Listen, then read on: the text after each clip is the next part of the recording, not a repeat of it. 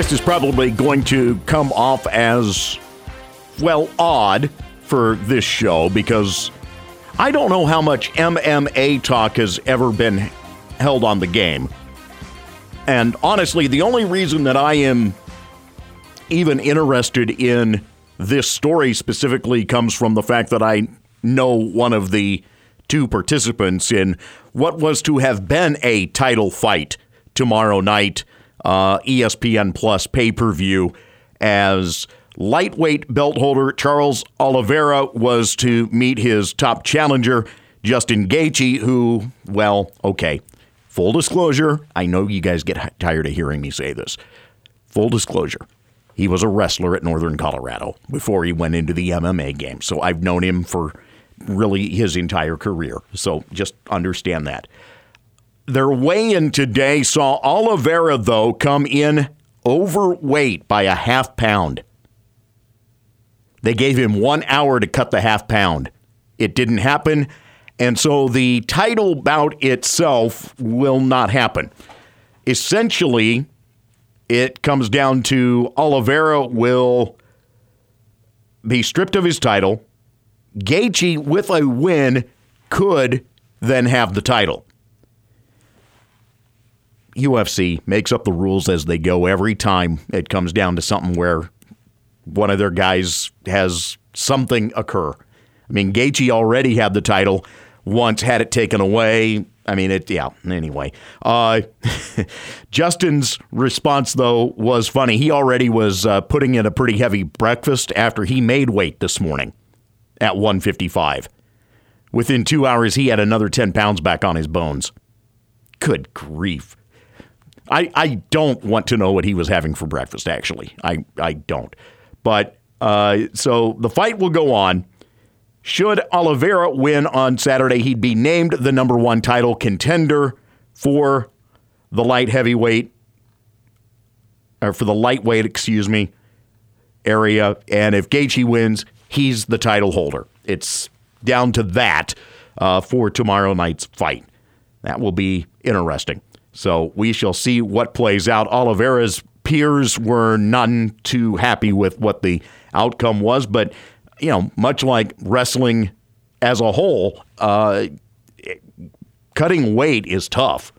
And when you're put on the spot like that, wow, literally a half pound. A half pound takes a title shot out of the mix for a guy. So yesterday, members of Congress got a visit from two of the commissioners in college athletics, two of the high-end commissioners in college athletics. SEC Commissioner Greg Sankey and Pac-12 Commissioner George Kaliakov made stops on Capitol Hill to talk about name, image, and likeness. And the fact that they're at a point where they believe that legislation is necessary to get in front of what has become essentially the wild, wild west. It's not going to happen anytime soon that we will see legislation.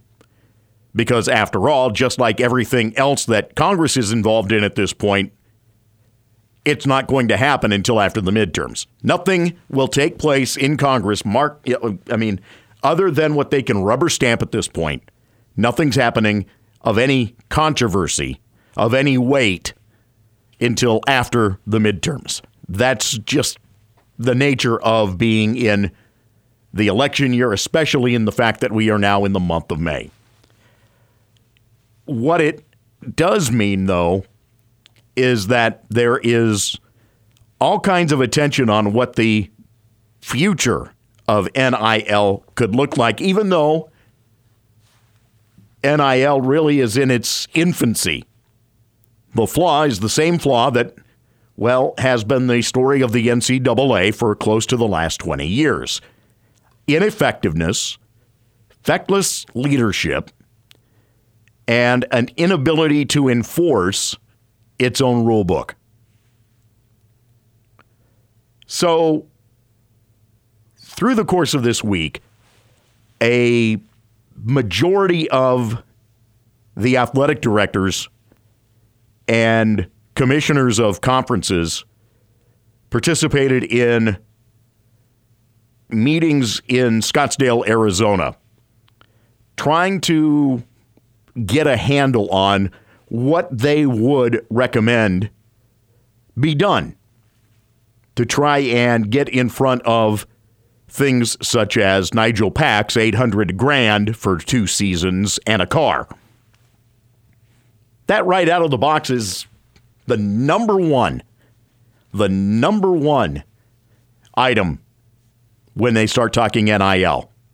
At least it was until last weekend when you saw the discussion shift because of the fact that you had a player from Pitt, wide receiver, elect to make his move potentially to USC, basing it on dollars. It's, again, the wild, wild west. Jordan Addison could make some serious bank at USC, as if that's a surprise to anyone at this point. But so you went from the college basketball angle and not even just our angst locally with what Pack's deal wound up being, thanks to LifeWallet, but then the college football folks getting involved because of Addison potentially getting a big deal out of USC. And with that, folks are concerned about any number of things with the NIL. Mike DeCourcy at the Sporting News pointed out something, though, just from his vantage point, and Mike's usually very on top of it. His number one point in trying to calm folks down is his viewpoint that the NCAA can't fix it. I'll agree with that. As I said earlier, feckless leadership, an inability to enforce their own rules. They've lost in court. The worst part about all of this, if you're the NCAA, or if you're an administrator and you're looking at what could have happened, the NCAA could have stopped all of this. The NCAA could have actually exhibited leadership, actually exhibited courage, actually exhibited a willingness to look at the situation and consider actual change. It could have. And it could have done it almost a decade ago. There's a reason why they now find themselves in this situation. Instead of taking a meeting with Charles O'Bannon and others surrounding what essentially was the NIL case that O'Bannon brought regarding royalty monies, etc., that he felt he earned as a student athlete at UCLA. I said Charles, it was Ed, my bad, Ed O'Bannon. The NCAA elected not to even discuss it. They turned down the meeting with the attorneys for O'Bannon in 2014. They could have had that discussion. And O'Bannon was just the name at the front of the case. It turned into the class action suit. The NCAA could have put themselves at the forefront of the discussion, consideration of what changes should be made, how to handle the entirety of the situation, and instead said no. They elected to take it to court, where they have an absolutely lousy record. One of the reasons why the NCAA moved out of Kansas City years ago was because they got to losing constantly. The judge that has had most of those cases, at least leading up to that point, because remember, the NCAA was based in Overland Park. Judge Catherine Vertil wound up with the vast majority of NCAA cases in front of her during a stretch of the 90s. And in almost every one, she found against the NCAA. So part of the reason for moving to Indianapolis, besides the sweetheart of a deal for their headquarters and other things along those lines, they also moved because they felt that they had a better district court or federal district court circuit and judges that would actually listen to the NCAA's case rather than those who were going against them. Well, that has since not borne out. And they have continued to lose in court. The O'Bannon case is just the latest of it. Again, could have taken the meeting with the class action attorneys and discussed the future. Completely blew their opportunity. And now the NCAA is crying. And now, I should say, leadership of the schools whose presidents comprise the voting members of the NCAA, those administrators are now upset because NIL has come and it's turned into the wild, wild west. Nobody's sure about sustainability. Nobody is sure about just how high the market will go. Does the NCAA essentially, or should say, does college athletics essentially become semi-pro? Could already argue it is. More appropriately, is it just going to be minor league athletics? Are we going to lose competitive balance? All of these things. Mike DeCourcy argues against those points, and I would invite you to check out his article at sportingnews.com because Mike is very level-headed and offers a view that is interesting. I may not agree fully with his view on this, but he does point out, again, the historical fact is this. The NCAA set themselves up for this failure. And I thought it was rather telling that yesterday, Senator Marsha Blackburn, following her conversation with the two commissioners, made the comment that the retirement of Mark Emmert would be the opportunity for the NCAA to be able to move forward on these things.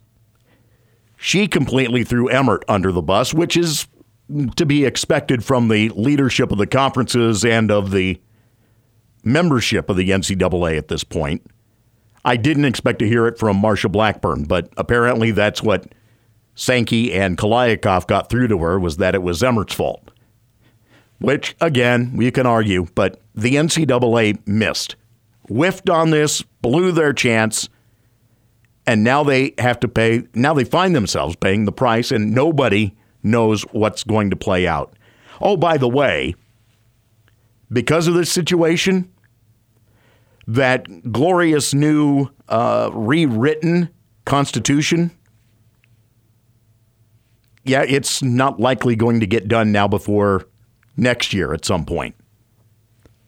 So that just puts everything else into a spin because you have no idea in terms of what is needing to be enforced or how those rules would be enforced or even what will be in place for an enforcement structure going forward.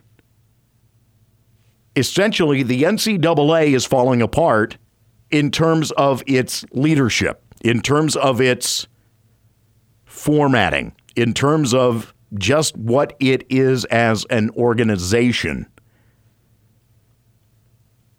And yet it still has a $1 billion TV contract for the NCAA tournament.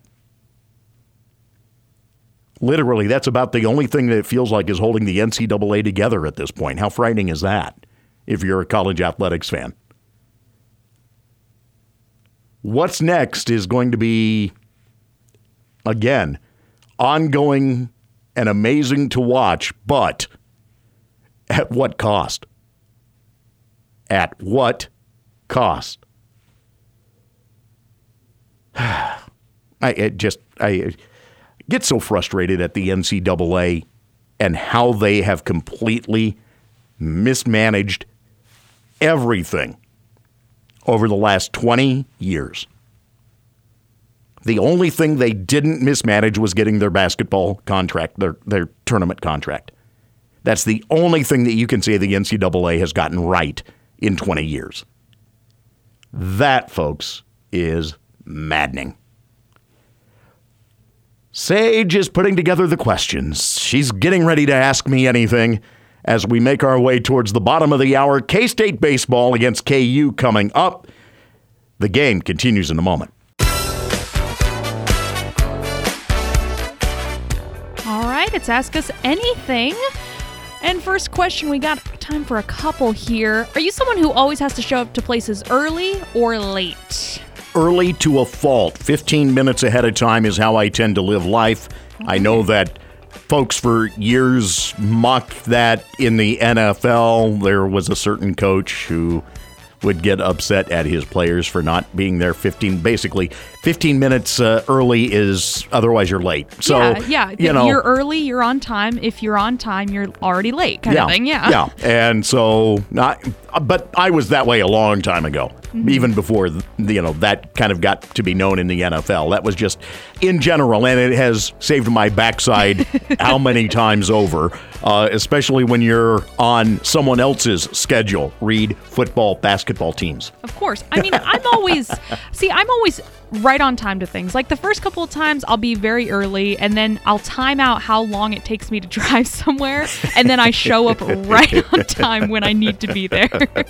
And one other question, what's something acceptable in society that you secretly disagree with?